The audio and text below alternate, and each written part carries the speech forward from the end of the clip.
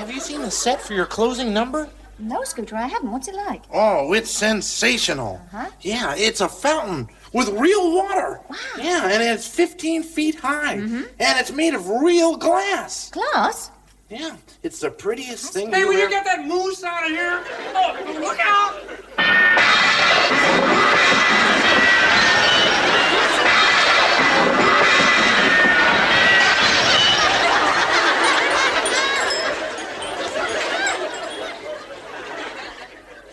Cancel the fountain.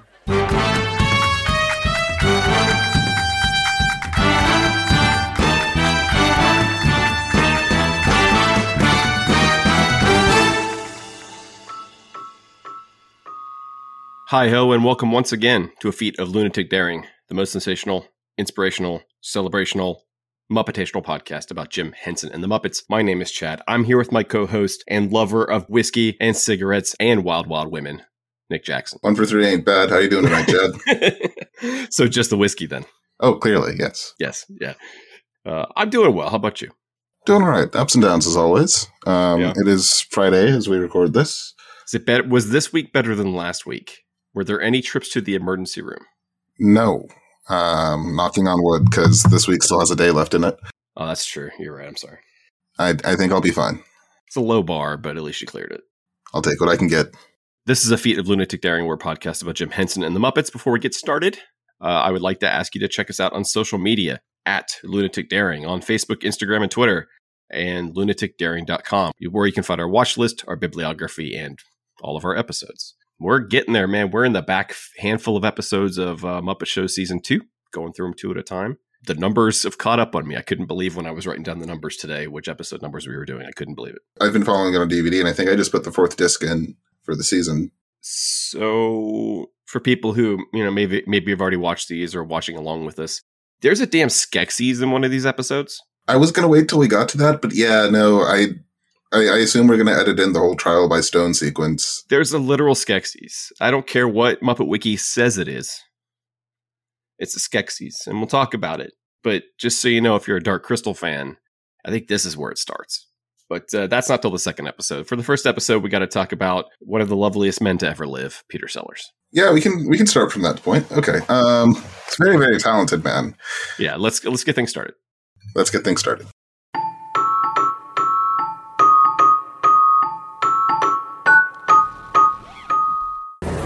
It's the Muppet Show with our special guest star, Mr. Peter Sellers.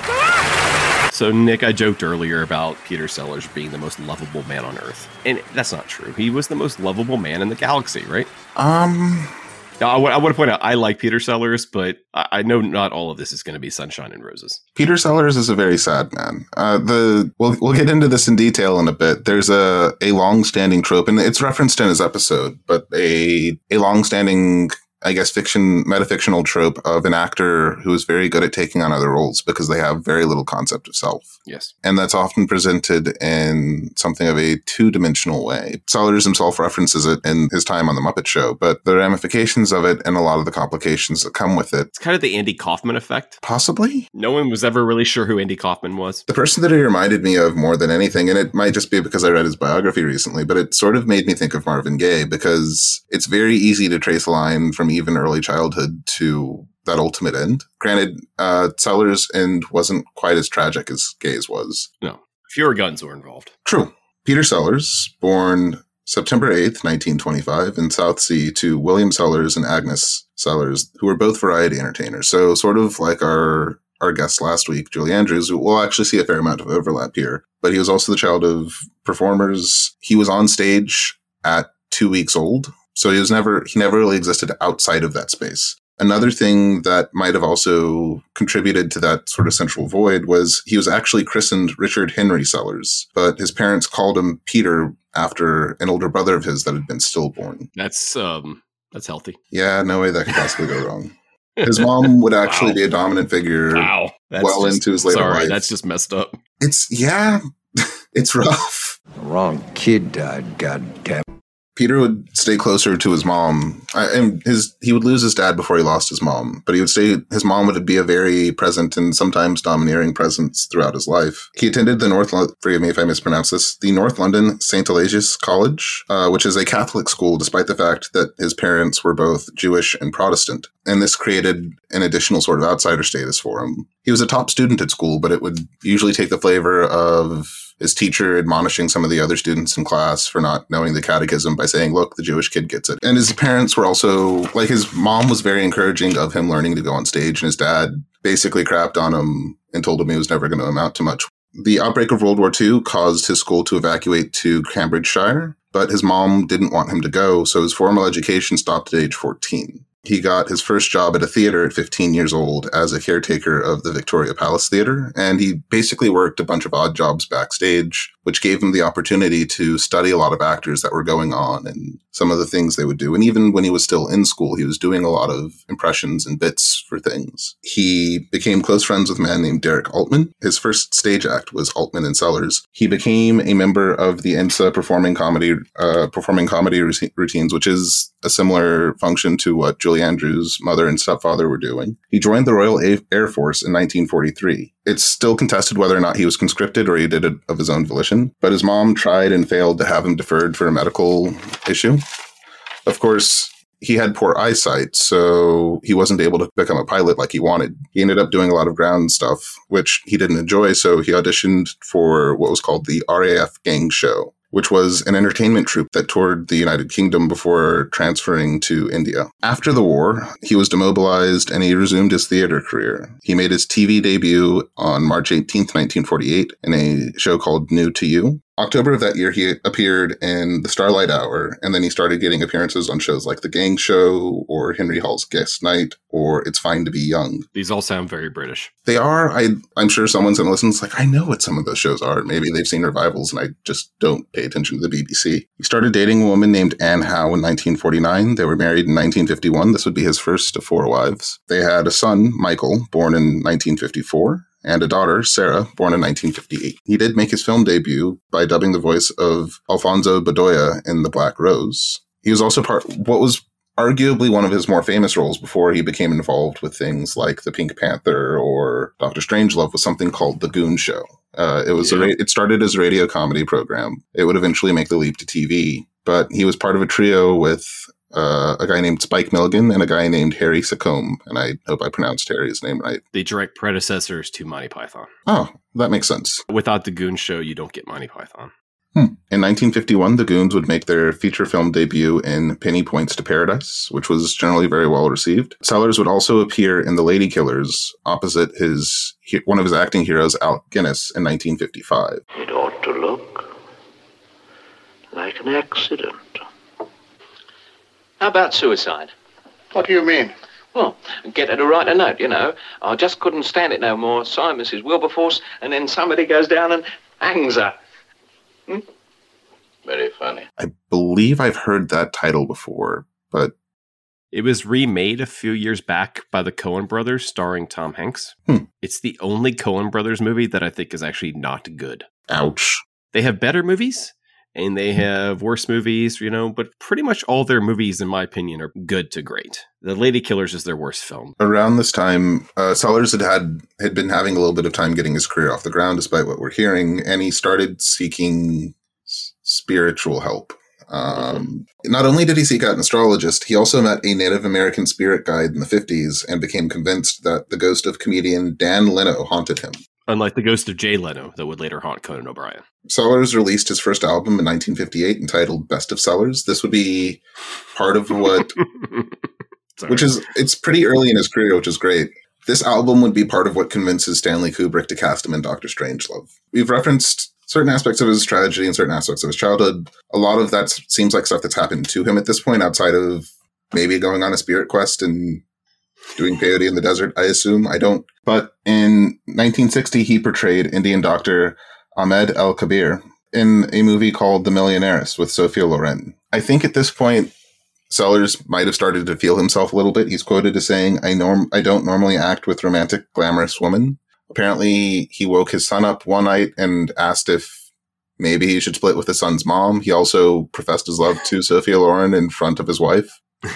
Yeah. Sellers developed a close relationship with Loren during filming. No one's really sure whether or not they actually had an affair or they were just really close friends. They would also release an album together called Peter and Sophia not long after.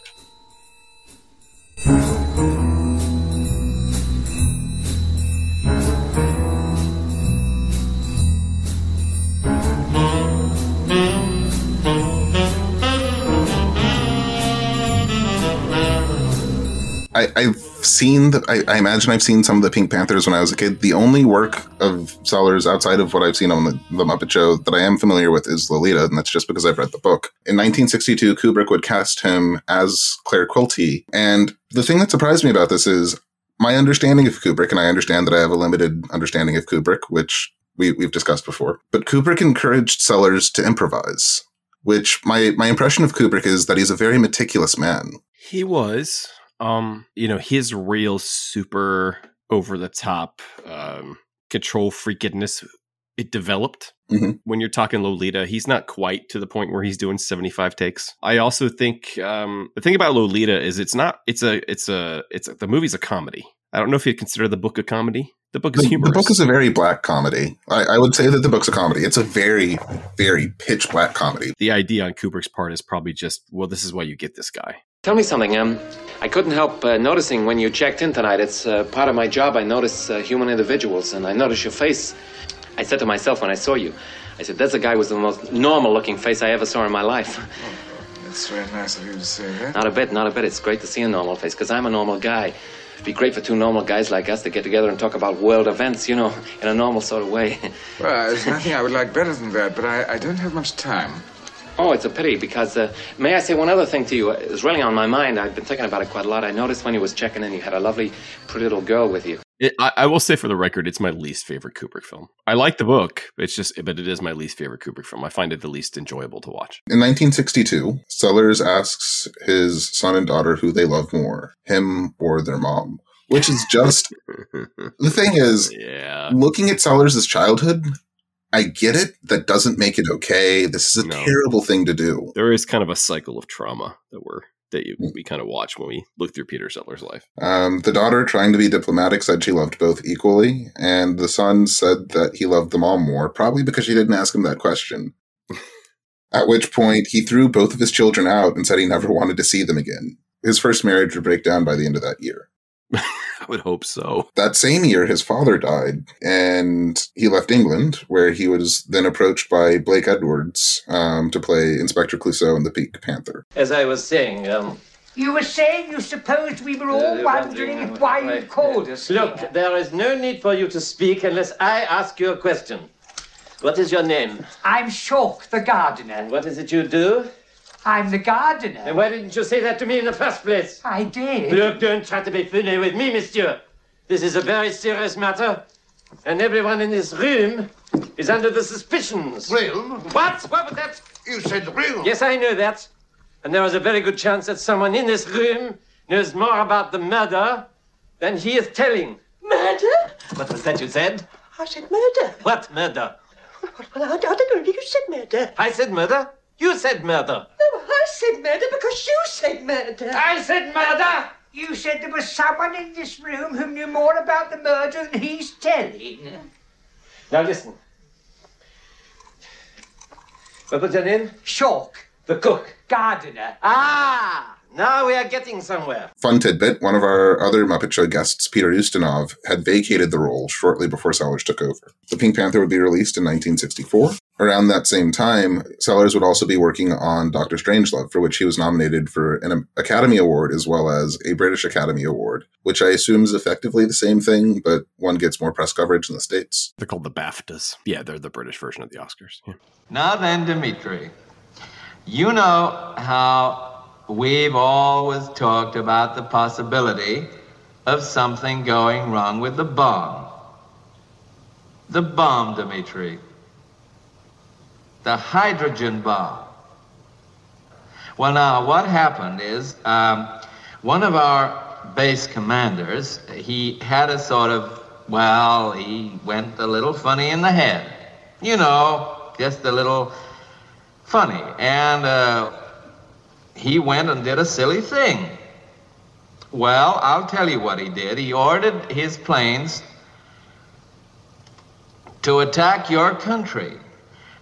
Well, let me finish, Dmitri. Let me finish, Dmitri. Well, listen, how do you think I feel about it? Can you imagine how I feel about it, Dmitri? Why do you think I'm calling you? Just to say hello? Of course I like to speak to you. Of course I like to say hello. So around this time, we start to see a pattern of Sellers leveraging to get people fired from productions, specifically directors. He started filming a movie called A Shot in the Dark, which would eventually be reworked to become a second Pink Panther film, although it wasn't initially. It was originally directed by a man named Anatole Litvak, but Sellers would get him fired and replaced by Blake Edwards, at which point it would just become a second Pink Panther film. But his relationship with Edwards would start deteriorating around this time, to the extent that they would only really communicate through notes passed between each other. In 1964, around the time this movie wraps, he would meet his second wife, Britt Ekland. She was a Swedish actress. They were married within 10 days of meeting each other. It was a different time. I mean, I get it on some level, but not really. She was, to be fair, she's very beautiful. No, I understand his decision-making process. Yeah. She was in the original Wicker Man, not the Nick Cage Wicker Man. Oh, no, not the beast! Not the beast! So shortly after getting married, he started showing a lot of insecurity and paranoia, especially if she was cast opposite a particularly handsome movie star or something like that. So if there wasn't a movie based on Peter Sellers, I would want to clamor to write the screenplay. And I don't think I'm the best person to write the screenplay as I say that. I'm not vaguely British enough. But his life is a black comedy, and we can, like, there's an overlap between comedy and tragedy that you only fully recognize if you've been close to it, and you just have to laugh. On the night of April 5th, 1964, he inhaled amyl nitrites as a stimulant in search for, quote, the ultimate orgasm. He would then go on to suffer 8 heart attacks over a span of 3 hours and would not work again until that October. He would have one daughter with Britt named Victoria. She was born in 1965. The family would move to Rome in 1965 to film a movie called After the Fox. Sellers, with a lot of ego for a man who has professed to have no sense of self, also tries to have the director fired from this film, gets into open arguments with his wife, up to and including throwing a chair at her in front of, I'm guessing, a live studio audience. He would be featured in What's New Pussycat with Woody Allen, which, as I understand it, is Woody Allen's first film. I've been coming here 10 months and we haven't discussed my problem once yet. Well, perhaps if you'd be kind enough to tell us what your problem is, then we could all have a go at discussing it or something. I can't. It's dirty. Weren't we discussing last week Mr. Darrell's relationship with his father? No, actually, we were discussing the dream about the train entering the tunnel. Oh, yeah, the train and the tunnel. That was a good one, yeah. He would go on to work with Allen again in 1967 on Casino Royale, where he would get into pissing contests with Orson Welles, and he left before he was supposed to. Wait, so you're saying with Orson Welles? He butted heads with Orson Welles. Right. I'm stunned. Now, shortly after he leaves Casino Royale, he is appointed commander of the Most Excellent Order of the British Empire, having nothing to do with Bill S. Preston, Esquire, or Ted Theodore Logan. Be excellent to each other.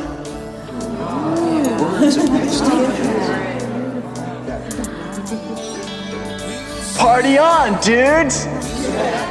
Of course, the day before he's supposed to be recognized for that, he gets into an argument with Britt Ekland, and she scratches his face, so he had to hire a makeup artist to cover the scratches. They would go on to both collaborate on a film called The Bobo. 3 weeks in, he told the director to fire his wife, and that he wouldn't come back to set if, quote, that bitch was still there. During the filming of The Bobo, his mother would have a heart attack, and the director asked him if he wanted time off to go visit her in the hospital.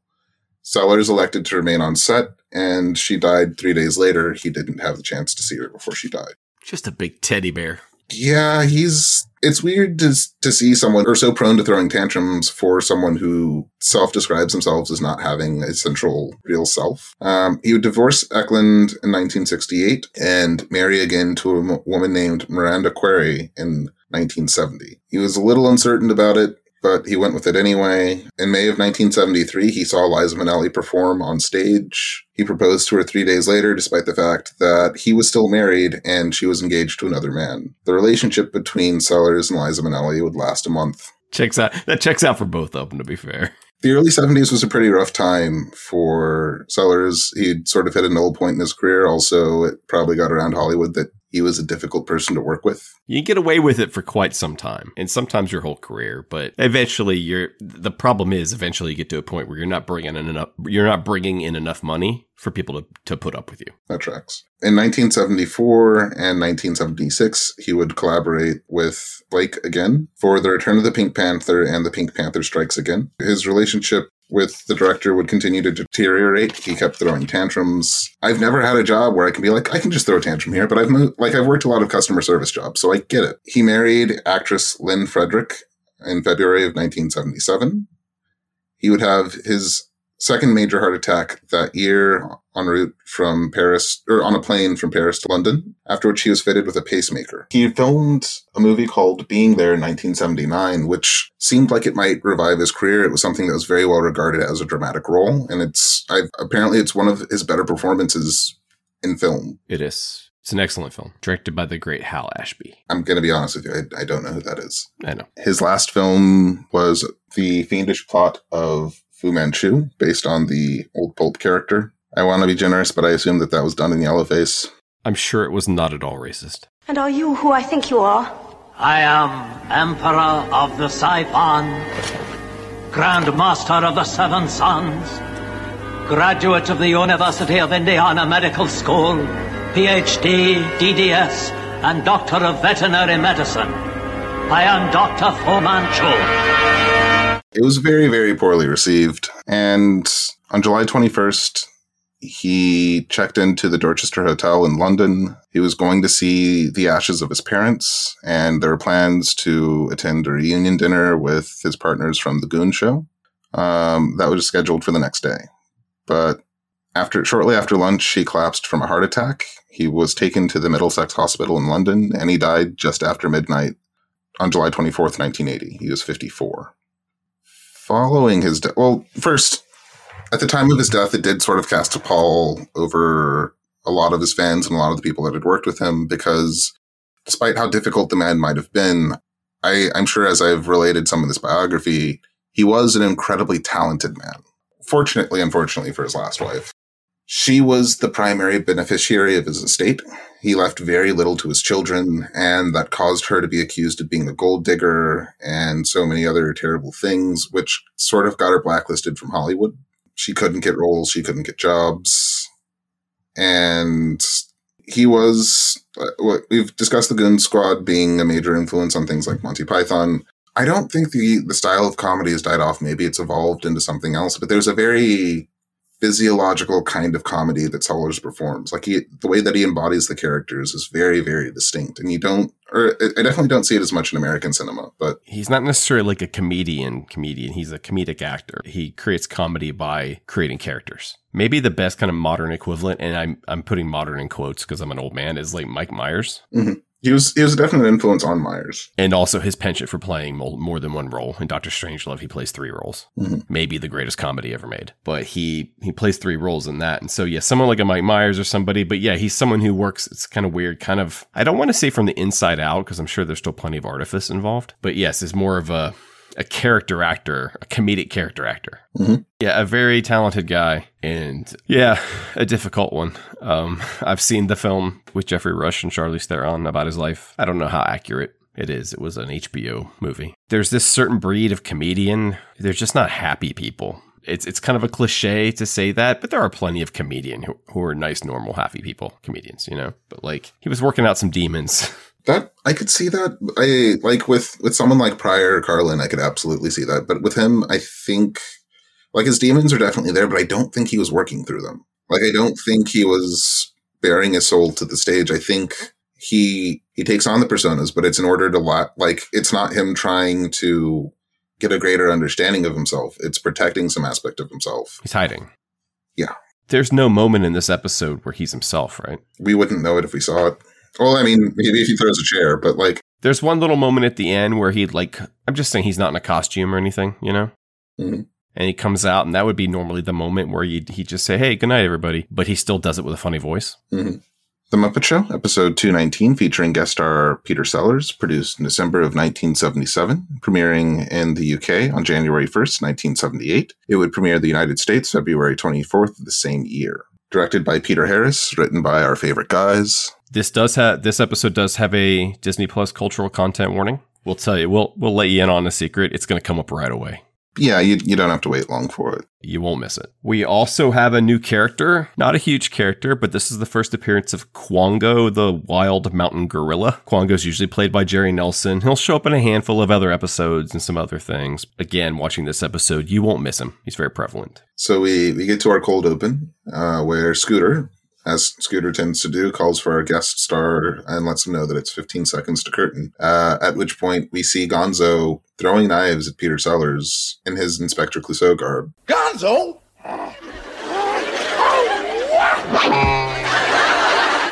15 seconds?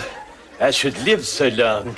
My association with the Pink Panther is much stronger with the cartoon, but I assume that is more or less a direct reference to the original movie, or one of the movies in the 70s. I think 3 of them were out by that point. Yeah, I don't think the line is. I just think the image is. But yeah, it's very weird. I wonder what it felt like in 78 when it came out. But we haven't had a whole lot of guests, and I think maybe none, who have actually come on and played their characters. You have ones that come on and play their own songs, but someone coming on and playing their character. Valerie did not come on and do Rhoda. And this is his thing, right? And Ustinov played characters, but he wasn't. They weren't characters from movies. He made up new ones. He did impressions, right? This is right off the bat. He's playing his most famous character. This is the equivalent of opening the show and Harrison Ford is dressed as Indiana Jones. The thing that we have to remember, though, is his career just started another upswing, because the early 70s were really rough. And then in 74 and 76, he had the 2 Pink Panther sequels that got him a little bit more clout. No, I can see that. So it's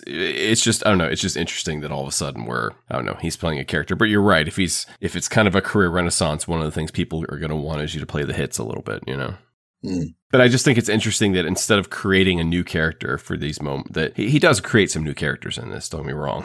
Again, cultural content warning incoming. He does create some characters. It's just interesting to see him actually as Clouseau. I don't think we're going to see that again until Mark Hamill arrives as Luke Skywalker. Excuse me, Master Luke, but what is this strange world we've come to?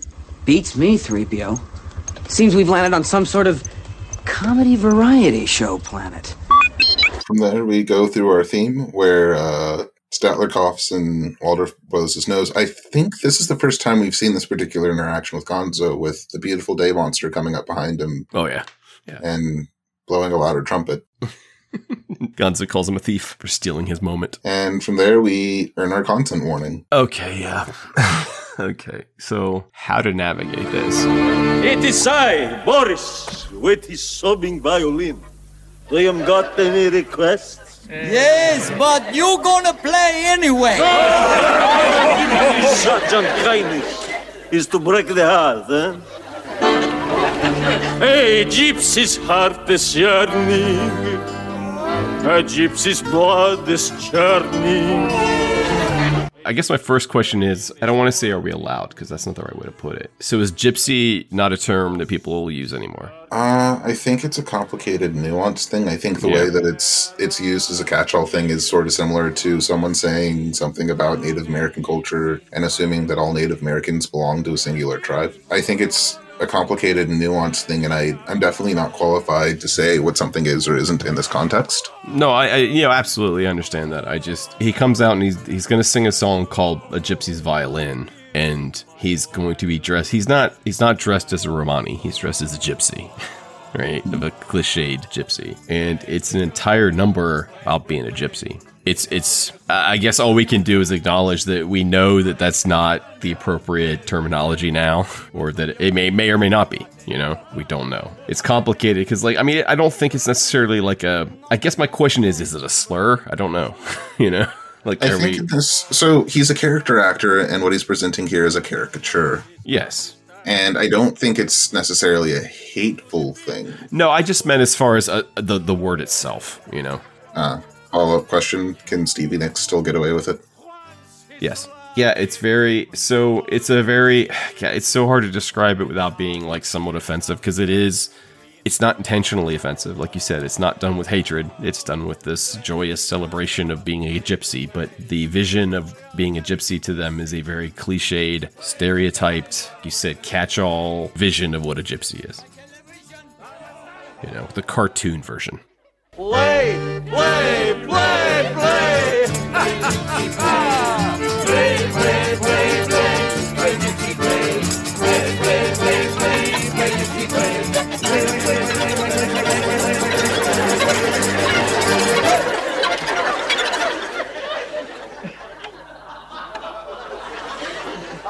Listen, any more talk like that and I will play. So this song was written by a guy named Abe Burrows from his 1950 album Abe Burrows Sings. He wasn't really as much of a singer. He was a humorist. He was actually a Tony winner and a Pulitzer Prize winner. We're going to hear a lot of songs from Abe Burrows tonight. Multiple in this episode and another one in the next episode. So a lot of these songs, I guess maybe Jim stumbled upon an old record he had or something while they were trying to write sketches. And he was like, hey, just, I don't know, make some stuff out of this one. I will say this, watching this with my kids was tough because I didn't know whether I should say something. How did they respond to it? They were pretty bored.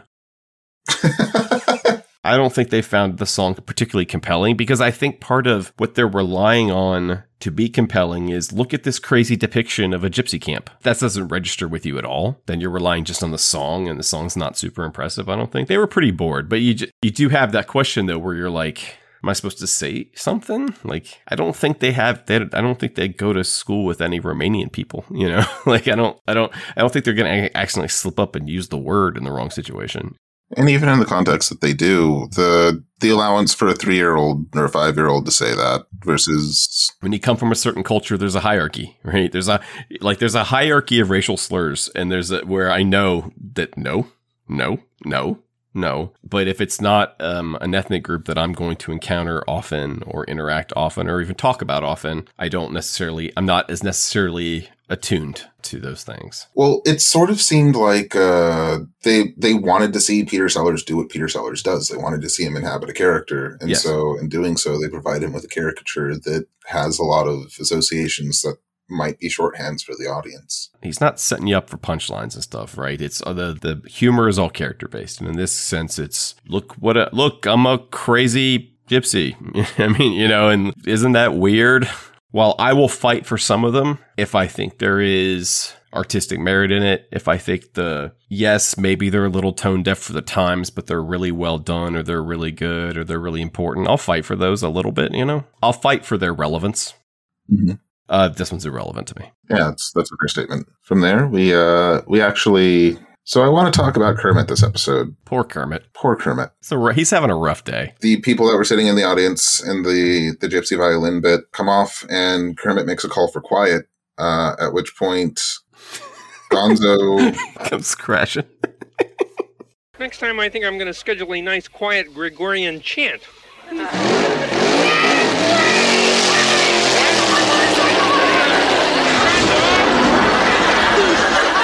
Apropos of nothing. Apropos of completely nothing, but I'm also... No. I'm looking at it and thinking, who rides a motorcycle backstage? Meatloaf. Just Meatloaf. No one else. Possibly Tom Cruise. As soon as I heard the motorcycle, you know what's happening. But the thing is, it's not leading into a sketch. It's not leading into he's not going out for a number. He's just driving by.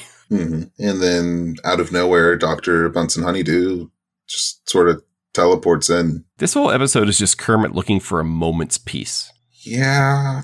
Like, when you think about it... Spoilers, he does not find it. Actually, he does. He kind of does. He self-soothes, but like... He creates his own peace. In terms of superpowers, one of the worst superpowers you could end up with is probably telepathy, but shortly behind that, teleporting isn't necessarily bad for you unless you teleport someplace that your body shouldn't have teleported into, like the center of a mass of granite or something. But it's going to be really obnoxious for anyone that you just plan to drop in on, because I have a lot of friends who just don't knock when they go into places or things like that. If you go in and grab someone from out of the store or something like that, maybe they just accidentally shoplifted. It's a really obnoxious superpower to have. See, that's my number one superpower that I want. Teleporting? Just for traveling. I could see it. It's got its conveniences. It's just... Invisibility would be a good number 2. I'd probably want to control the weather. That's pretty good. Go full storm. It also, like, environmental impacts, hopefully.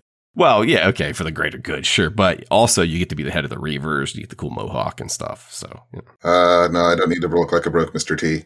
Funny related note, though, my brother has legitimately done that. He looked like a skinny, broke, lighter-skinned Mr. T, and my dad couldn't make eye contact with him until he went bald. Remember when Aaron cut his hair? He looked a little like Mr. T when he had his mohawk. Yeah, that's not fair.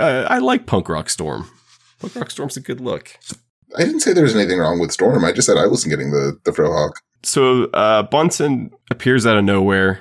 You know, they do a nice little match cut. It's not quite a Bamf for Nightcrawler fans. It's just a little kind of bloop. You know, it's a full-on Goku. Oh, is that what it is? Okay.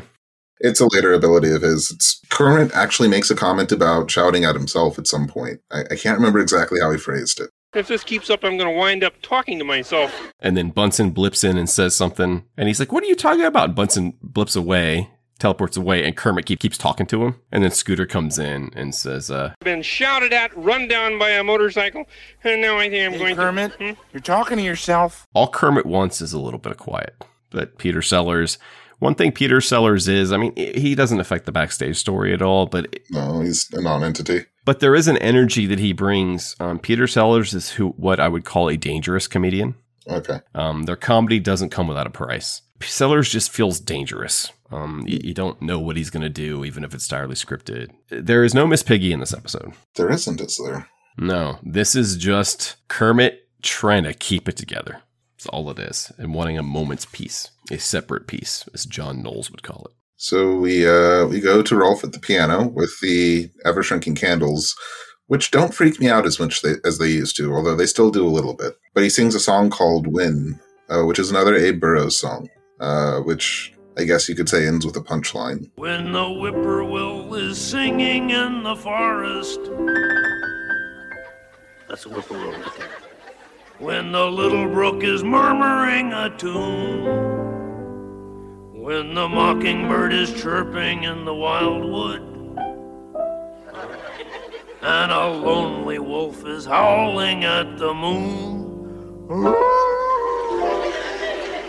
when the leaves of the old oak tree start a-rustling, and a waterfall makes sounds like woman's tears, when the whole world is filled with Mother Nature's noises, that's the time to stuff cotton in your ears. It's weird. So Kermit wants him to do this because Kermit's like, oh, Rolf, go play a quiet song. And it ends with just a little tiny little punchline at the end, but Kermit gets mad about it. It doesn't seem to work. Like it's not like he got super loud. It's not like he brought out the mayhem. Yeah, I think Kermit's just a little tightly wound at the moment. I think he's being a little sensitive. Just a bit. If someone kept teleporting in and out of my room, I'd probably be irritable. Sure. Backstage, though. Poor Beaker. If anyone deserves Kermit's sympathy, it's Beaker. Because Beaker didn't ask to be part of this experiment. No, but when he shows up, when Beaker blips in holding the tray, all Kermit does is scream because he's scared to see him, right? And then he hurls that tray.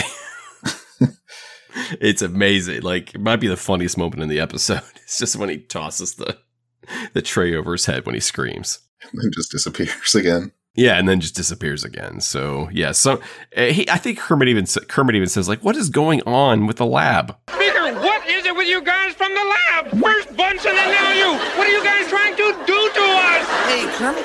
What is it? Now you're shouting at yourself.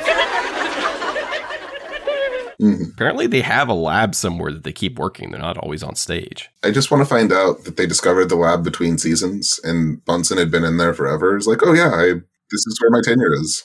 You figure they have like a lab down in the basement, kind of like a sound stage, like a studio you'd have, and they just pump the feed live from the lab. Probably, yeah. But they're not a television show. They're a vaudeville theater. They just put up a screen. I'm starting to poke some holes in this puppet show. Yes, slowly but surely. From there, Kermit goes to visit Peter Sellers, who's dressed in a Viking helmet, a corset, a wig, and a boxing glove.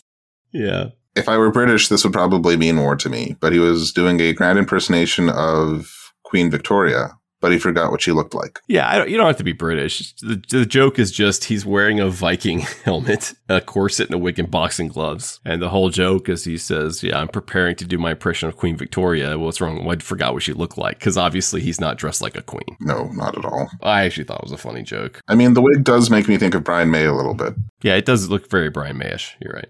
This scene has the... probably the most famous line of the episode. Maybe the one. I mean, it's one of Peter Sellers' most quoted lines, right? Well, we referenced it earlier in the episode as well when we were going through his biography. Kermit goes back to talk to him, and he just sort of tries to assure Peter that while he loves his characters, he can just relax and be himself. But of course, Peter says... But that, you see, my dear Kermit, would be altogether impossible. I could never be myself. Never yourself? No.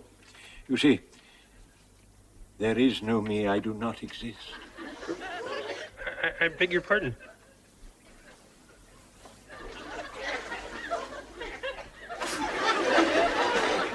Yes?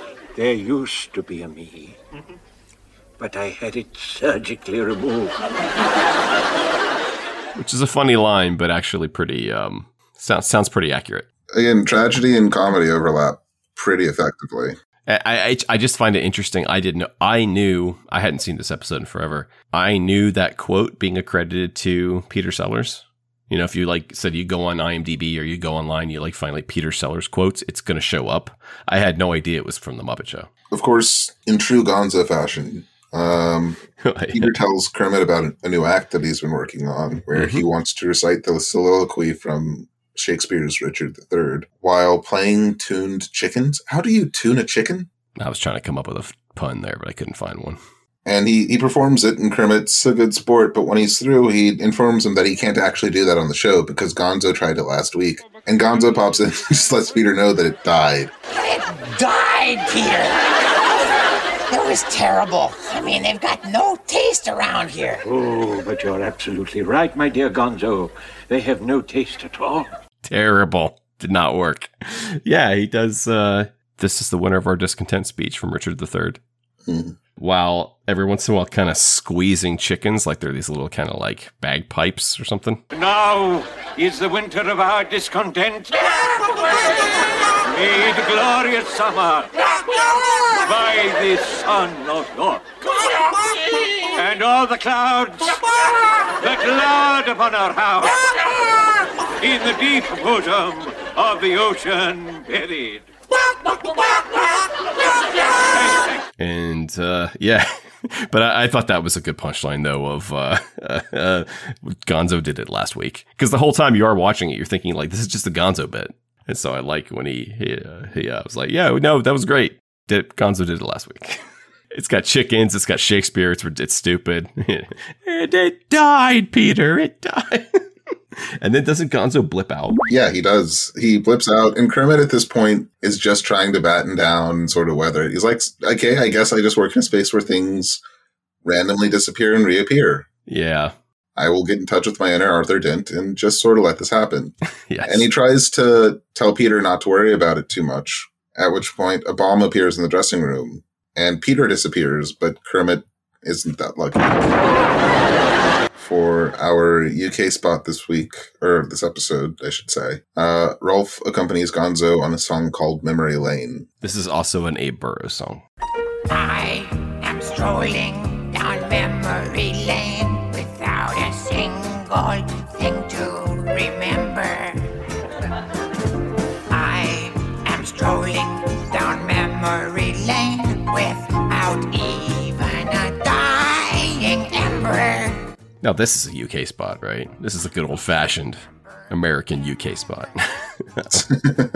like they used to make. Friends behind, but I am strolling down memory lane without a ding-dong thing on my mind. But, yeah, stuff that I like Gonzo's dance moves in it. Oh, yeah. I like his kind of walking back and forth. He kind of reminded me of the Soggy Bottom Boys in Oh Brother, Where Art Thou? Without a ding-dong thing on his mind. Some folks remember their mothers, and others their girlfriends. comes behind. But I am strolling down memory lane without a ding-dong thing on my mind. Now we get definitely the most famous sketch from the episode. So did he have a Hitler mustache in this? No, he has a Dr. Strangelove mustache. Now, Dr. Strangelove was a Nazi. Okay. Mm-hmm. I haven't seen the movie. I assume I would get that if I had. He is 100% playing Dr. Strangelove in this. This is definitely the most played back, most clipped moment from this episode is him and Link doing the massage. Mm-hmm. He is playing a character named Dr. Merkwerdijabali, and that means Strangelove. So he is playing Dr. Strangelove from the movie Dr. Strangelove. He has 3 characters, and one of them is actually named Dr. Strangelove, who is an ex-German scientist who is now working for the Americans, helping them build bombs, because that's what we did. That's what we did. We punished a lot of Nazis, but the real smart ones we brought onto our team. And Dr. Strangelove is one of those. It's a fictional one of those Nazis. So his mustache may intentionally be reminiscent of a certain Austrian failed painter. Well, I'm just here to try to loosen up your naughty little body, you know. Good, Doc. I shall start here. And it's him giving Link a real good rubdown. Yeah, Link's going to be a pretzel by the end of this. Yeah. His legs are pretty deflated to begin with, but I think it's I think this one's fun. Hmm. I think it's a good performance. I think, again, maybe judging, my kids enjoyed it once he started rolling him up and stuff, but my kids were laughing. But I will say this may be a little, it's almost like Rich Little a little bit. I think they're relying in this number. They're partially relying on the fact that you understand that that's Dr. Strangelove. I will say that it's able to stand more on its own merit. Yeah. To me, the real humor in this comes from one. This the line where he calls him a naughty little.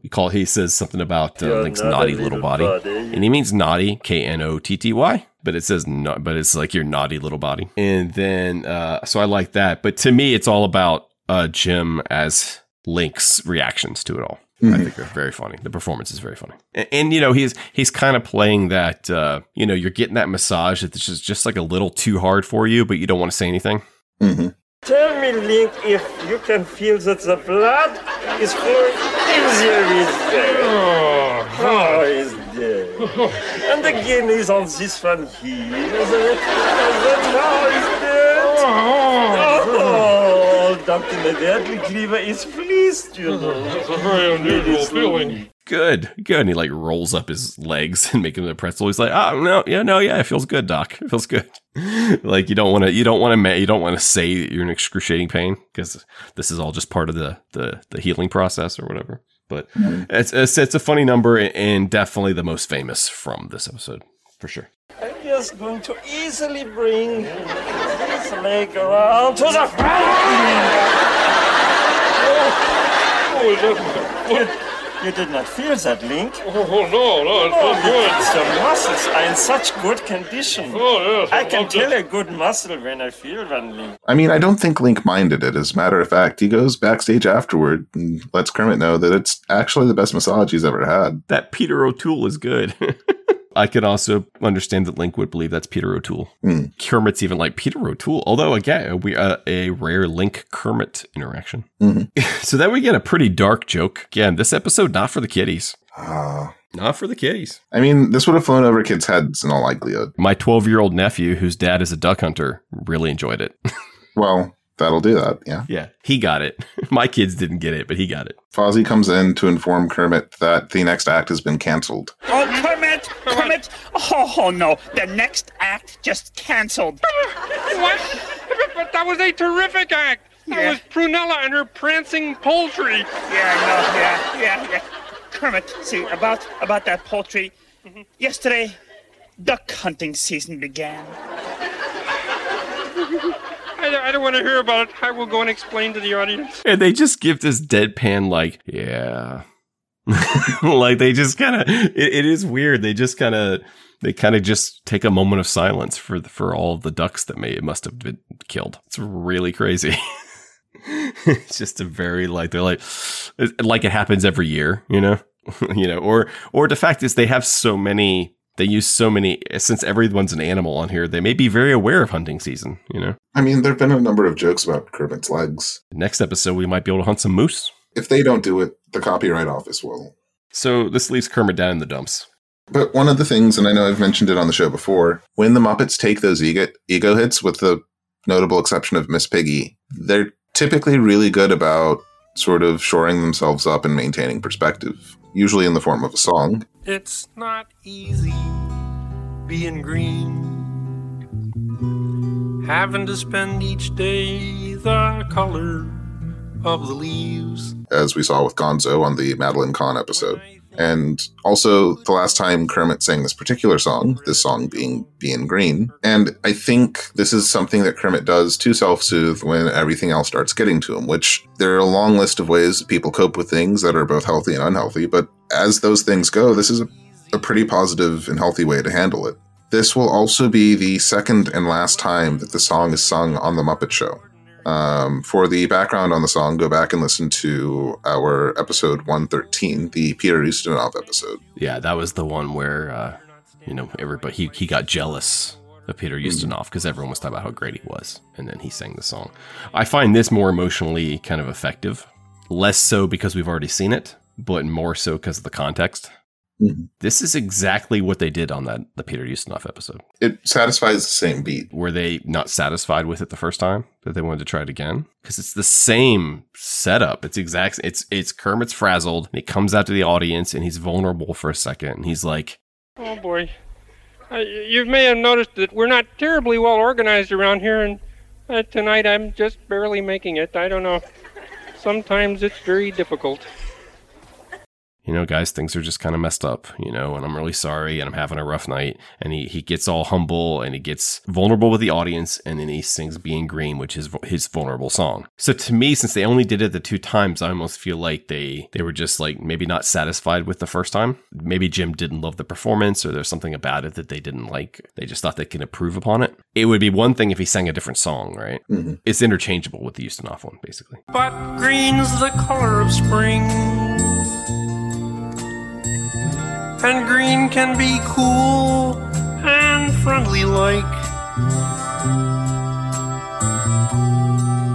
and green can be big like a mountain, or important like a river, or tall like a tree. From there, we always knew we were going to end up at Muppet Labs because they sort of dominated the episode. To be fair, that is where the future is being made today. Dr. Honeydew is presenting us with his teleporter, which can transport people from one location to another, which Kermit's has suspected up to this point, but actually seeing it... Aha! So that's what's been happening around here. You have been zapping people in and out of my theater. Please, Mr. Kermit, I'm in the very midst of an important demonstration. Oh, yeah? Well, listen, I'm in the midst of a nervous breakdown. So, ever the pragmatist, Dr. Honeydew teleports Kermit away. You cannot go zapping people around. As I was saying, our new teleporter works perfectly. Kermit gets so mad. As soon as Honeydew's like, "We've created a teleporter," and Kermit comes and is like, "I knew it." And I'm like, first of all, you should have known it right away. Oh, yeah. But I knew it. I'm shutting this whole thing down. He comes in like the EPA guy in Ghostbusters. I'm shutting this whole thing down. I'm not interested in your opinion. Just shut it off. My friend, don't be a jerk. Step aside. If he does that again, you can shoot him. You do your job, pencil neck. Don't tell me how to do mine. Thank you, officer. Shut it off. And Honeydew, instead of being a rational human being, just shoves him into the teleporter. To be fair, that's kind of the Muppet way. At the same time, Dr. Honeydew is trying to retrieve Beaker, who has been teleported somewhere to the jungle in one of the African countries. And he inadvertently brings back our friend Congo, the wild mountain gorilla. And this will be his debut on The Muppet Show. Bunsen sends both of them back and tries to bring back just Beaker, but instead brings back Congo and Kermit. Yes. Poor Kermit. Poor Beaker and Kermit at the hands of this madman. And a wild mountain gorilla. Poor gorilla. Poor Quango. Now, at least in this, he was teleporting himself. Oh, yeah. I'm sure he's tested all sorts of stuff on himself. Because it already works. That's the thing. It already works. So he's okay doing it. But we find the culprit, and the culprit is, and I'd like to see his degree, by the way. I would like to see, what is his doctorate in? Science. Kermit, of course, still recovering, means that for the next bit, Fozzie comes on stage to introduce Peter Sellers for his final number. He is then interrupted by Peter Sellers, who is still trying to perform his Shakespearean soliloquy. Ladies and gentlemen. Now is the winter of our discontent. Peter, you're supposed to be in your costume for the next number. Oh, I beg your pardon. Fozzie informs Richard that the show's running a little bit long, so could he try to be a little short? And Richard drops to his knees because he's ever accommodating. I'm not too proud to say I laughed at that. The timing was right. I laughed at that. And we go back. So the final musical number, I realize it's not fair to compare the character that he's playing to Isaac Brock, because Isaac Brock probably saw this as a child and modeled some aspect of his persona on this. But the performance of Cigarettes and Whiskey, it seems like a Modest Mouse video a little bit. Okay. Peter plays a bass drum beating Temperance Preacher back. Sorry, that was not the band that I expected to get name dropped. It was Modest Mouse. Okay, go ahead. Well, the frontman of Modest Mouse has cultivated a very specific chaotic persona. I've seen him play. I just didn't. Okay. But we get to see a familiar old face in this particular bit as well. George the janitor is back and singing. He's made it out of the audience. We also see Dr. Julius Strange Pork, appropriately. Singing with a different voice. Yes. It's still Jerry Nelson, but he gives him like a southern voice to go along with the song.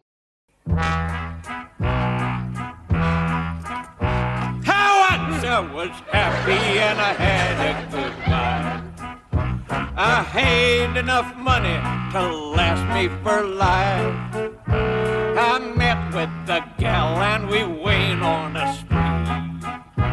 She taught me to smoke and to drink whiskey, cigarettes and whiskey and wild, wild women.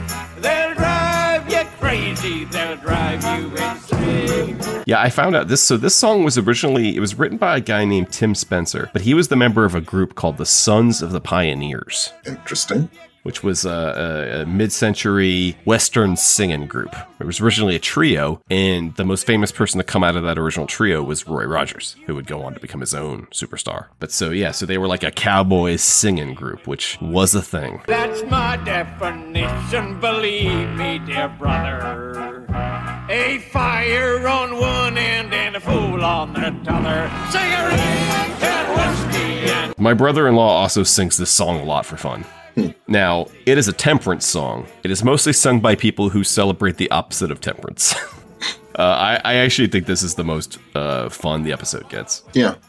They're definitely having a really good time on this particular bit. Sing Temptation!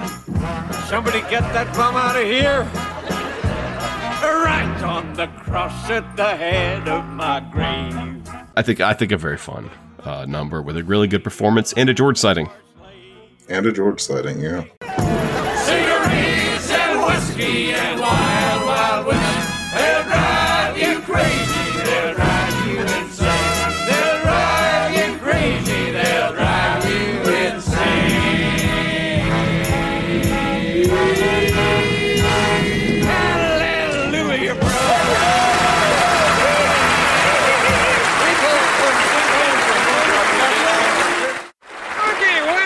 for this show, but before we go, let us have a warm thank you for our very special guest star, ladies and gentlemen, Mr. Peter Sellers. Peter's teleported in behind Kermit. He disappears and reappears wearing a German helmet, which, again, maybe it would make more sense to me if I'd seen Dr. Strangelove, but the iconography is an interesting choice. Yeah. I mean, it is a Strangelove reference. It is... Because he comes back and he does the Strangelove voice when he's wearing the helmet, and Strangelove was German. It sounds dumb. There was a time where, like, just wearing a Nazi helmet was kind of funny, and I don't know why. I don't know why.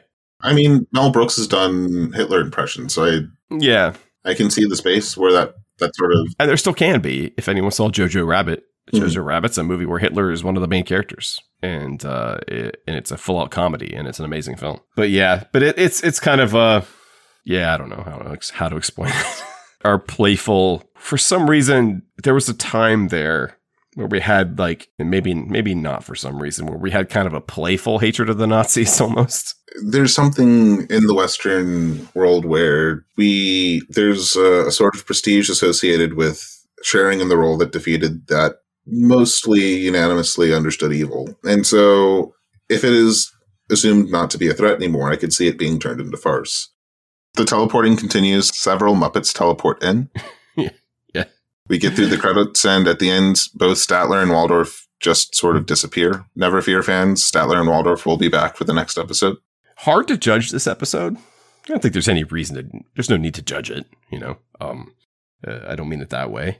But I think some of it's funny and some of it's not. So while I did feel very sorry for Kermit with the backstage story, it was a tidy one.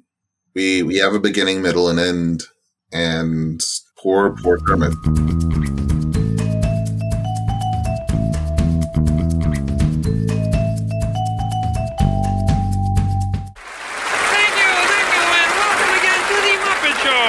Our special guest tonight is one of the truly great international singing stars, Miss Petula Clark. Episode 220 with special guest star Petula Clark. Produced December 1977, aired in the spring of 78. Before I get into Petula, we do have a new character this week. Nick, would you like to describe our new character? His name is Black Rooster. I was actually about to start talking about the moose, but yeah, Black Rooster is also... I was waiting. There's so many sound effects that I was waiting to hear when Black Rooster was on screen. Is that something we should touch on when we get to the sketch? We'll talk about it when we get there. Petula Clark, our guest star. I had no idea who this woman was. I have 2.5 pages here, and I don't 100% know who she was, only because I just don't have as much of a frame of reference. Singer and actress Petula Clark was born Sally Alwyn Clark on November 15th, 1932 in Surrey, England. Her nickname/stage name, Petula, was given to her by her father, who claimed it was a combination of the names of two of his ex-girlfriends, one he called Pet and one who went by Ulla, and both names sound just as made up as Petula, so who knows? It's an interesting scheme. It's also an understanding mother. Yeah, that's what, like, if I had a daughter and I named her after an ex... Won't go well. It sets a weird feeling for the entire thing.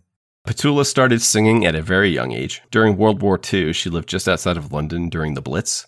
When she was 8, she joined some other children in an underground theater to record messages for troops on the front. And then an air raid siren went off, and everyone freaked out. And in order to calm the group down, Petula sang a song to comfort the group. People were so impressed with it that they recorded it.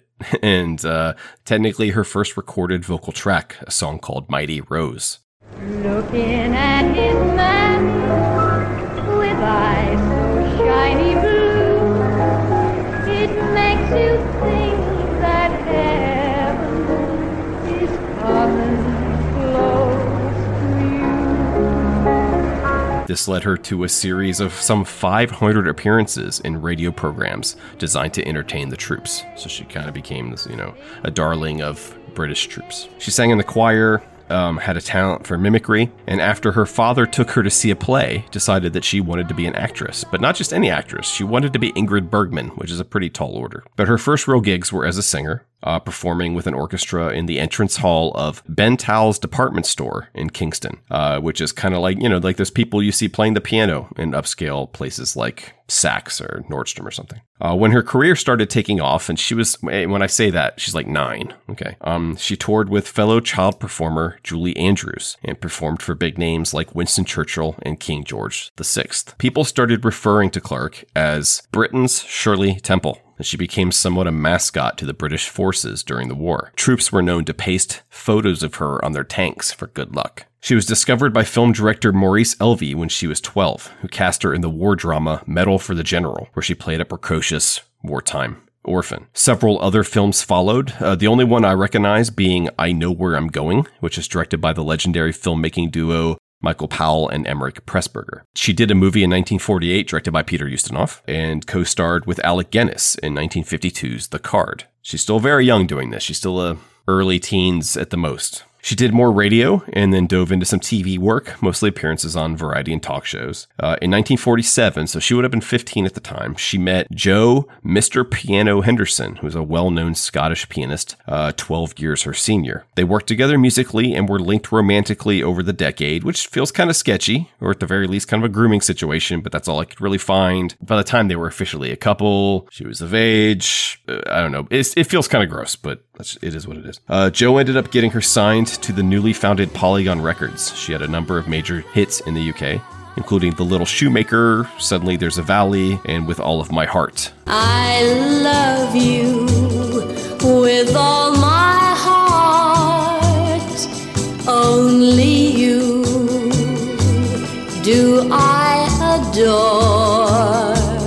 I hope I said those in a way that make you think I actually know what songs those are. In 1957, she signed with Vogue Records, where she met her future longtime publicist, collaborator, and husband, Claude Wolff. She embarked on a concert tour of France and Belgium, then further into Europe, and in doing so, recorded songs in German, French, Italian, and Spanish. And she worked on both sides of the channel, putting out hits in the UK and their French counterparts in France, and did a lot of touring on the European mainland. While cranking out pop hits, Petula also wrote the soundtrack for the French crime drama Daggers Drawn in 1964. She would end up scoring several more films after that, and around that time her British recording career was on a downswing, until she recorded and released a song called Downtown. When you're alone and life is making you lonely, you can always go downtown. When you've got worries, all the noise and the hurry seems to help, I know.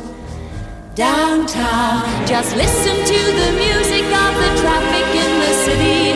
Linger on the sidewalk where the neon signs are pretty. It was released in 4 languages, was a hit in the UK, France, the Netherlands, Germany, Australia, Italy, Rhodesia, Japan, and India. It hit number 1 on the US charts in January of '65 and would end up selling 3 million copies in the States. And if you can't summon the song to your head right now, trust me, you know it.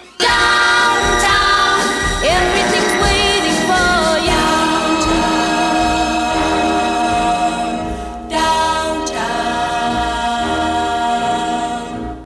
Downtown was her most famous and successful hit, and the song of hers you are most likely to hear today. Riding on that success, though, she rattled off 15 consecutive top 40 hits after that, including I Know a Place, Sign of the Times,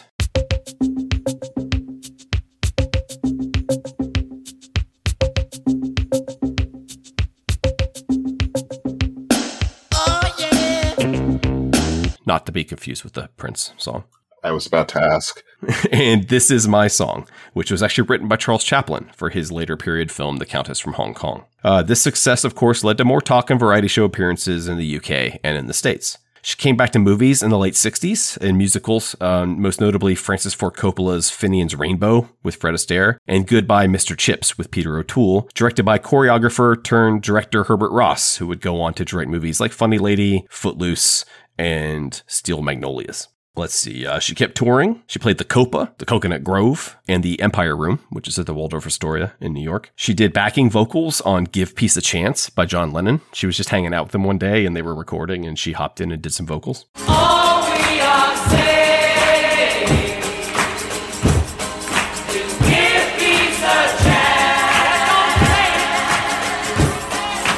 During the 70s, she had more hits in both the US and Europe. She cut down working around the mid-70s. She cut down on her work, semi-retired, to spend more time with her family. Her last film appearance was in a movie called Never Neverland, which is not a Peter Pan adaptation per se, but has a lot of Peter Pan kind of in its DNA. And I'm desperate to find a copy if anyone has any idea where to find it, because I could not. She returned to the stage in 1981, playing Maria in the West End revival of The Sound of Music. She also did George Bernard Shaw's Candida and Andrew Lloyd Webber's adaptation of Sunset Boulevard. In that, she played aging movie star Norma Desmond, and she would play that role more than 2,500 times on stage. So later in life, that became her signature role, was Norma Desmond in the musical version of Sunset Boulevard. With one look, I can break your heart. With one look, I play every part. I can make your sad heart sing. With one look, you'll know all you need to know. That movie legitimately terrified me the first time I saw it. I don't call it a horror movie, but it was No, it's a film noir, but film noirs are often thrillers, you know. In 1998, she was made Commander of the Order of the British Empire. We're seeing a lot of those lately, actually, by Queen Elizabeth. Over the course of the 2000s, she continued acting, singing, and touring. In 2013, she released a new album called Lost in You. On it, she did a re-recording of Downtown, and she also did a cover of Crazy by Gnarls Barkley. I remember when I lost my mind. There was something so pleasant about that place. Even your emotions have an echo. And so much space, so much space. And when you were out there without care, I was out of touch. But it wasn't because I didn't know enough. No, I just knew too much. Does that make me crazy? Does that make me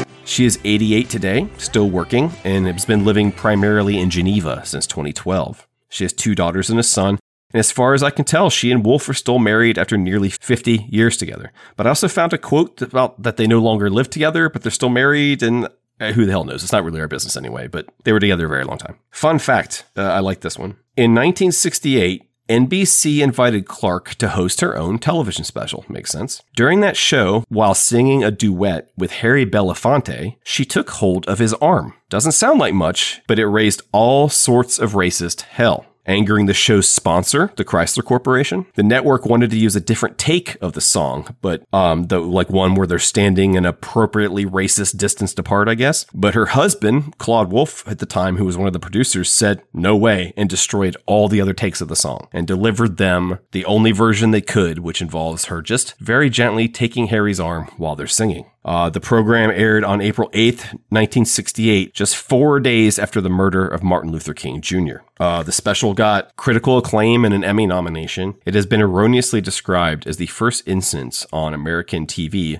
of physical contact between a black man and a white woman. But it's not really true. Nancy Sinatra and Sammy Davis Jr. had shared a kiss on a 1967 special, and Louis Armstrong, when he was a guest on What's My Line, had shaken hands with several of the white female celebrities. And that same year, James T. Kirk would plant a big one on the lips of Nyota Uhura, which is credited as the first scripted interracial kiss on TV. But yeah, Clarke stirred up some controversy with that one and cemented herself into TV history just by taking the arm of the nice man she was singing with. I skipped a lot of songs and stuff because I don't know what they are or who they are. They're just British pop songs I've never heard of. But make no mistake, Petula Clarke is a major recording star. Best-selling major recording star, pop star. Do you know Downtown? I know which one you're talking about. It's been covered. I feel like it was featured in a lot of movies in the 90s. It's also a good trailer song. I think it's about New York. And I liked her in this.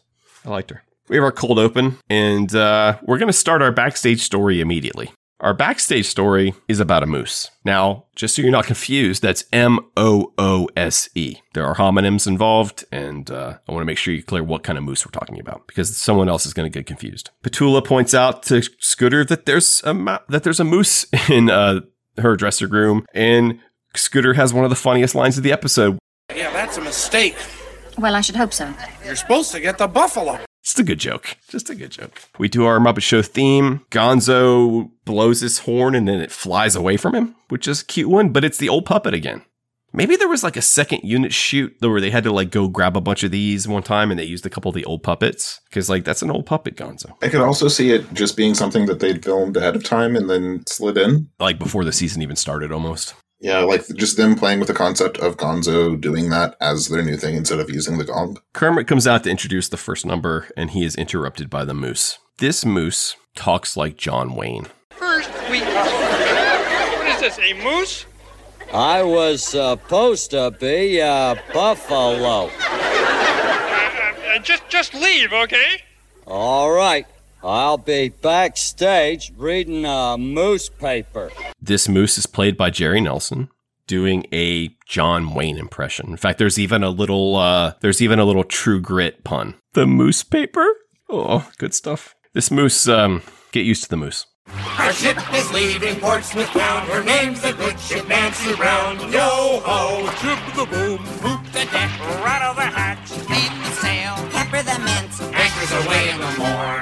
This reminds me of later era Muppet Show openings where you just come out and Fozzie, Link, Robin, Gonzo, and Scooter, which represent all 5 of the main Muppet performers, right?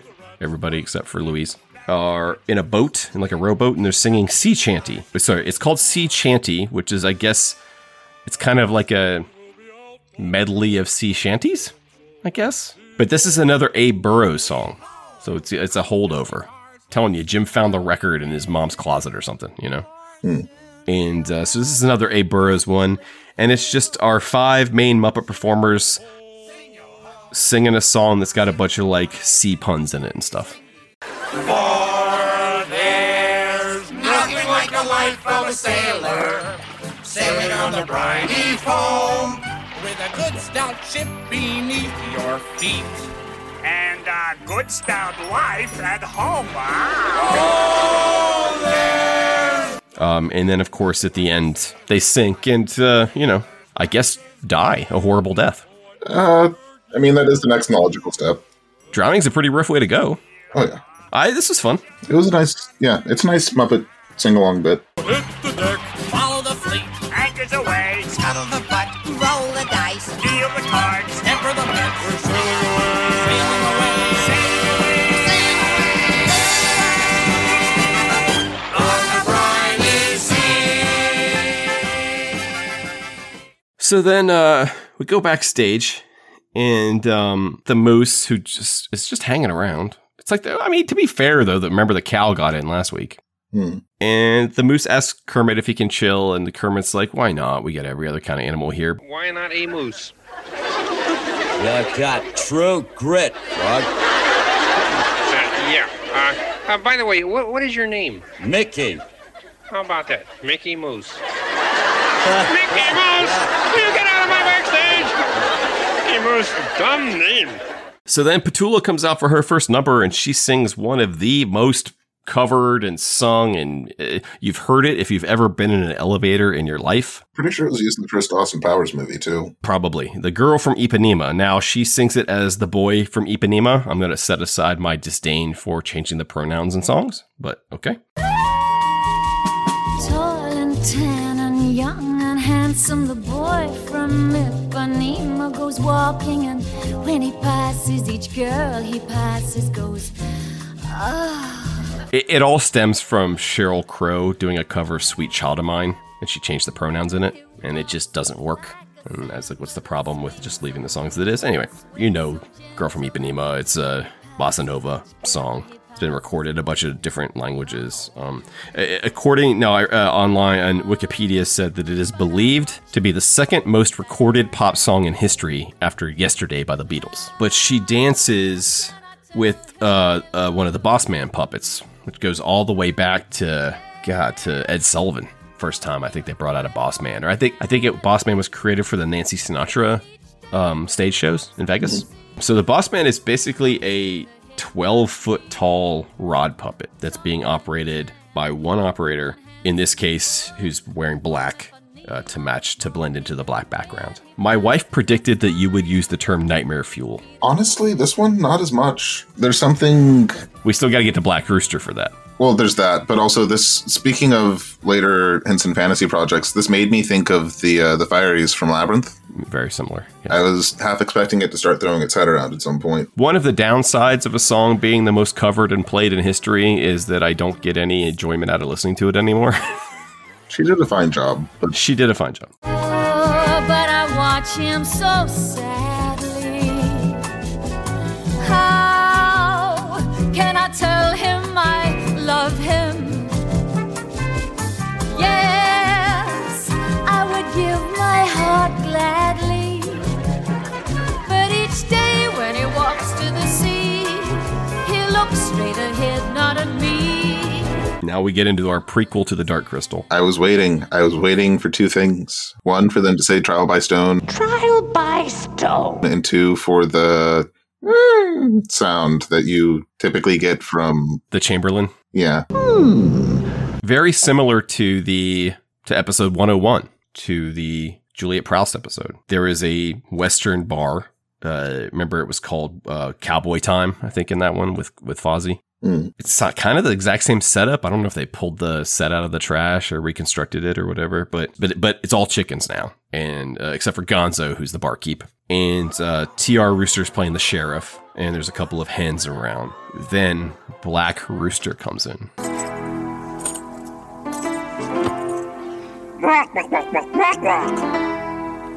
He is what you expect. He is a dark, mean-looking rooster. Comes in smoking a cigarette, which pretty hardcore. But he walks, and he moves, and he makes noises like a Skeksis from the Dark Crystal. He really does. Everything down to like them circling each other. And so he comes in and he's being a jerk. And you know, what's great is we don't actually know what anybody's saying. It's all in chicken, which is fantastic. It's all in chicken. But eventually it leads to like a Sergio Leone stare off between, it should be what would be the Sergio Leone two gunfighter stare off thing does become a trial by stone. It does become these two chickens circling each other and pecking at each other.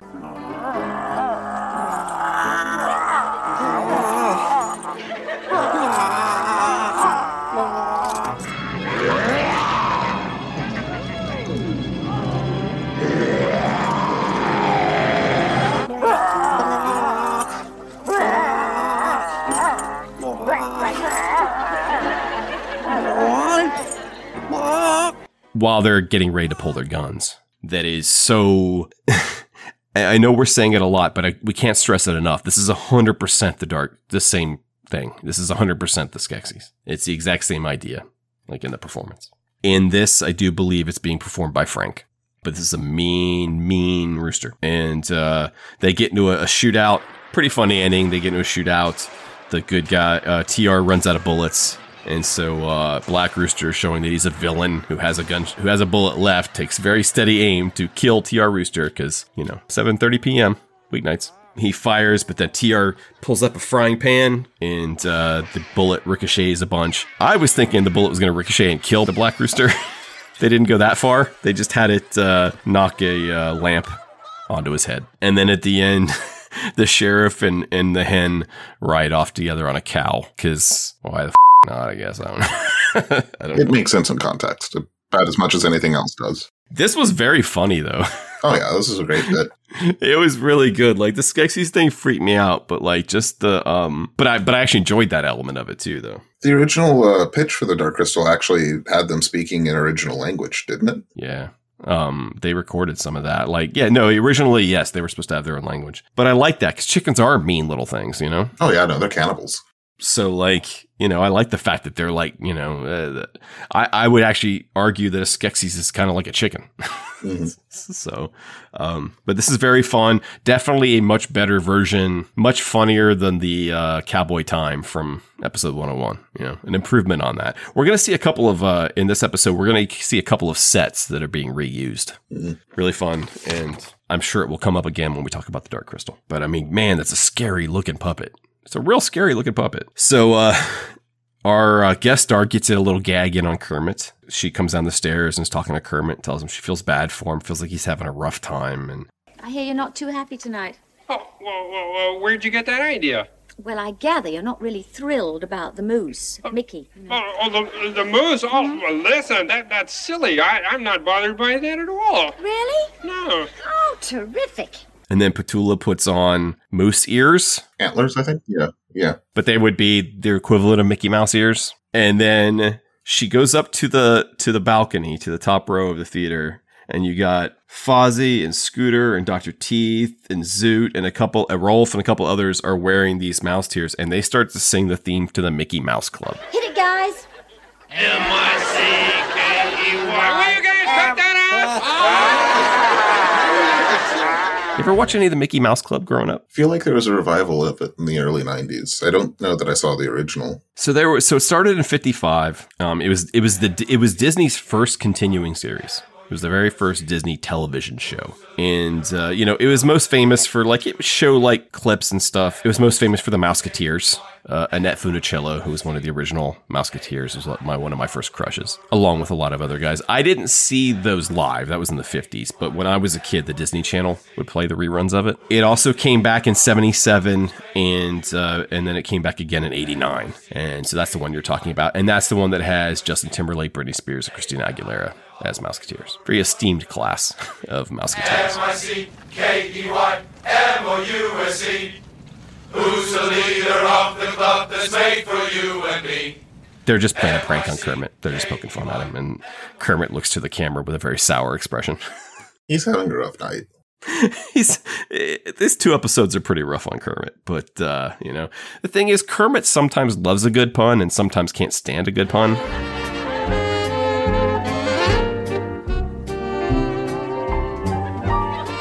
I'd like to take you home to Mother. Really, Harold? Yeah, maybe she could teach you how to dance. We getting at the dance with a couple of weird jokes. Is this the first time we've seen a pairing of Janice and Dr. Teeth? Yeah, I was going to say that felt weird. That felt weird. He's her boss. That felt weird. But there's also a joke because she says it's so good to have, and it's intimate too, because she's like, oh, wow, I really like being in your arms. Yeah, me too. And they're making a joke about how Dr. Teeth's arms are so long. There's a appearance by a Myrmidop from Dom DeLuise. Mm-hmm. This, according to Muppet Wiki, this is Phyllis the Myrmidop. So we'll see if that becomes a character or not. But yeah, it's an At the Dance. Not very themed this time. Mm-hmm. So then we go to our UK spot where we reuse another set. This is from the Julie Andrews episode, isn't it? Yeah, so that's just last week. And so the UK spot, Kermit takes us to Switzerland for a song called Oopa Dee.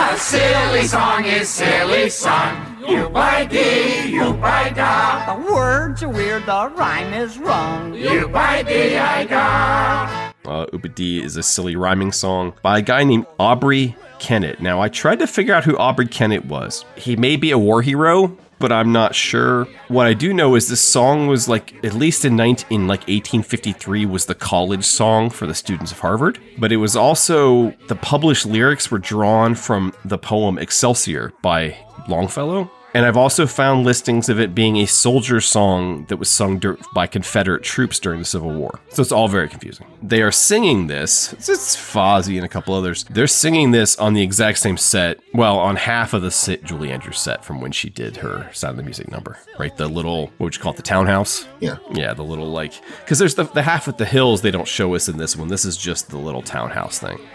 The song is silly, and that's about all you can say for it, I think. To be honest with you, it felt like it was filling time, which is what a UK spot does. Mm-hmm. And this is one of the ones where I felt like it was just filling time. I didn't find it to be. You by dee, I dee, I da. You by dee, you by da. You by dee, I dee, I da. You by dee, I da. You by dee, I dee, I da. You by dee, you by da. You by dee, I dee, I da. You by dee, I da. Then, very simple number. Petula comes out, and after a little gag with a fish in his piano, which reminds me of a gag with a fish in Twin Peaks 20 years later. They sing a Stevie Wonder song together, Too Shy to Say. You make me smile, you make me sing, you make me feel good, everything. And there's not much more to say. They sing the song. It's from Stevie's album, Fulfillingness's First Finale. I don't know that album in particular, but it sounds like a Stevie Wonder album. I think Stevie was pretty young with this one, if I remember correctly. 74, so... 74. I mean... He was active during the 60s as well, so yeah, he's probably... Yeah, I mean, remember, he started off as little Stevie Wonder. Like a 10-year-old piano prodigy, And I can't go on this way, with it getting stronger every day, and yet being too shy to say I really love you. And then Kermit's backstage and he's dealing with Mickey Mouse. And you got to see this joke coming a mile away, right? Oh, yeah. So then the duck walks in and he's looking for Mickey Mouse. Now, first of all, Mickey Mouse is standing right behind Kermit. There's no way you don't see a moose standing behind a frog. Bad staging. Just going to call Peter Harris out on that one. Bad staging. Perchance, have you seen a Mickey Mouse around? Who wants to know? And his name is Ronald Duck. His name's Ronald Duck. Ronald Duck. Yeah. And Kermit, who is done with puns, kicks him out. Kermit's just like, you know what? Too much. Enough stupid crap happens around here anyway. Too much. And Kermit shoos them out the backstage door. We get our only piggy appearance of our entire episode this week, which makes me sad, in Veterinarian's Hospital. Dr. Bob has a patient who's sinking into the table. Hey, nurse, how's this next patient? Oh, not groovy, Dr. Bob. You better hurry, though. He's slipping fast. Oh, maybe he's got slipping sickness. No, he must have something else. He better have money for one thing. At the end of the number, they all get pulled down into the table, almost like I don't know, kind of horrifically. It's kind of like a quicksand thing, but yeah, it reminds me of. Actually, I feel like there were a number of horror movies, like slashers in the 80s, that had terrible things happen at hospitals. Well, it also reminds me of like Nightmare on Elm Street when like the beds would like swallow the kids and stuff, you know. My favorite though is like Rolf goes first, then Piggy goes, and then Janice goes in and she just goes, Wow, wow, what a downer. She's going down. I mean, Piggy actually, she gets yanked in. Mm-hmm. So there's something in there. Maybe it's like Pennywise. Man, there's so much moose in this episode. There is. It felt a little ham-fisted, but... It felt a little much, yeah. And here we get to a sketch I like to call Fun with Homonyms.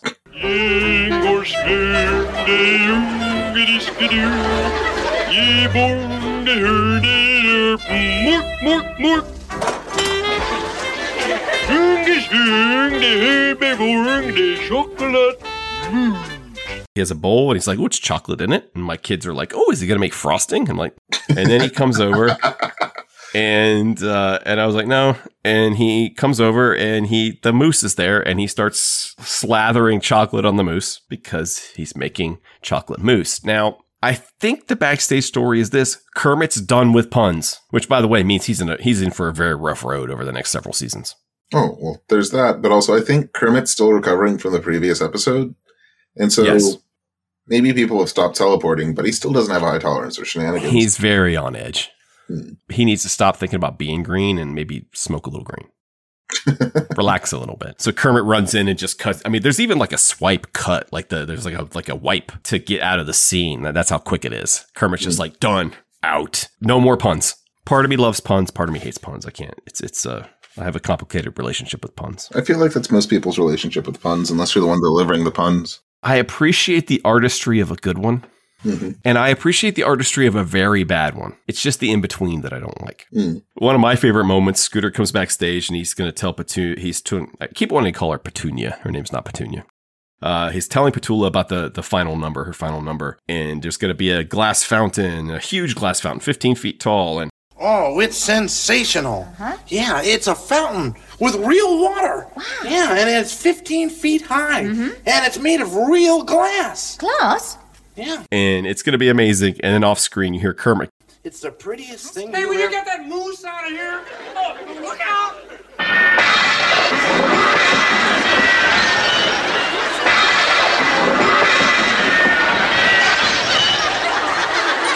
Crash. Like a moose in a china shop. Miss Clark, there's been a little bit of trouble. Well, yes, I know. Well, look, it doesn't matter. Look, we can do without the fountain anyway. Those flowers, that lovely big spray of flowers, that'll be perfect. And she's like, well, at least we had the flowers. He's like, the moose ate the flowers. So she pulls a pretty traditional Muppet move where she starts singing backstage a pick-me-up song that's going to transfer onto backstage. And she picks a pretty good pick-me-up song. The sun'll come out tomorrow. Bet your bottom dollar that tomorrow there'll be sun. Tomorrow from the musical Annie, written by Charles Strauss and Martin Charman. It's the showstopper from Annie. It's have you ever seen Annie? No, but I'm aware enough of it through osmosis. Like Hard Knock Life is probably the one that a lot of people know just mostly because of Jay-Z.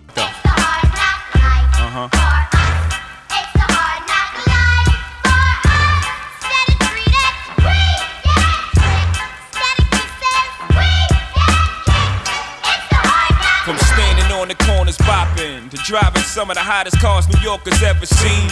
For dropping some of the hottest verses rappers ever heard. From the dope spot with the smoke block, flinging the murder scene. Tomorrow is the over the rainbow of Annie, right? It's like the big show-stopping, single, huge emotional thing. Oh, the sun will come out tomorrow, so you got to hang on till tomorrow. Come what may. Tomorrow, tomorrow, I love you. Tomorrow, you're always a day away. And she just wails it. She just lets it out. I'm trying to figure out if I was watching it wondering if my girls would like Annie. There's a version made in the early 80s, I think, with Albert Finney and Carol Burnett. And you know, she ends up on stage in a fabulous dress, and all the Muppets are backing her up. You know, it's kind of reminiscent of season 1, except and now they have risers they sit in. Now they have like school assembly risers that they're in behind her or something, instead of just sitting around and looking at her adoringly. Tomorrow, tomorrow, I love you. Tomorrow, you're only a day away.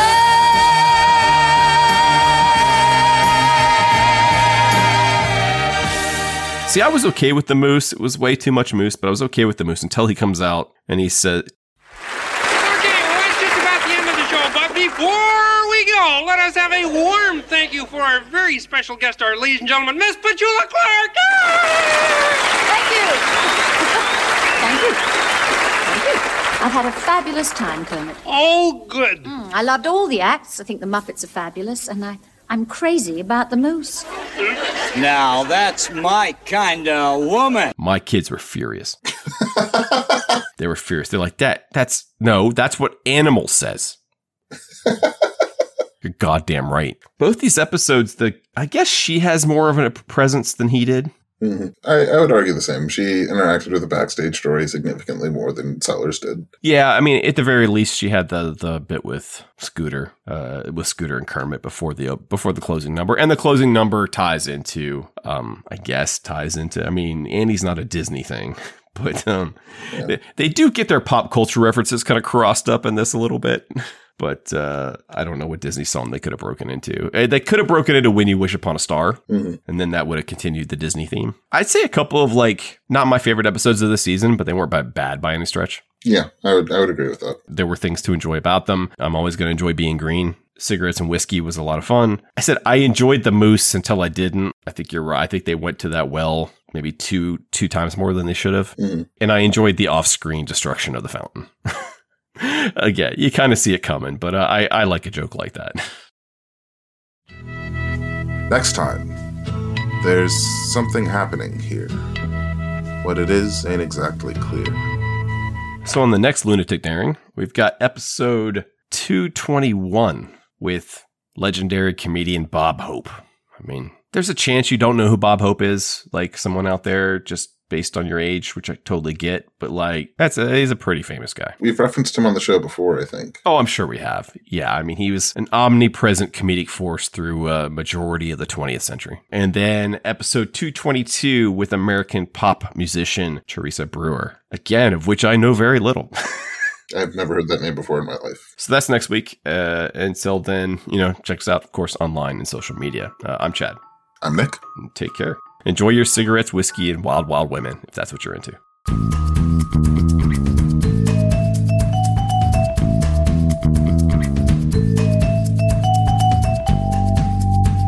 A Feat of Lunatic Daring is written and produced by Chad J. Shonk and hosted by Chad J. Shonk and Nicholas Jackson.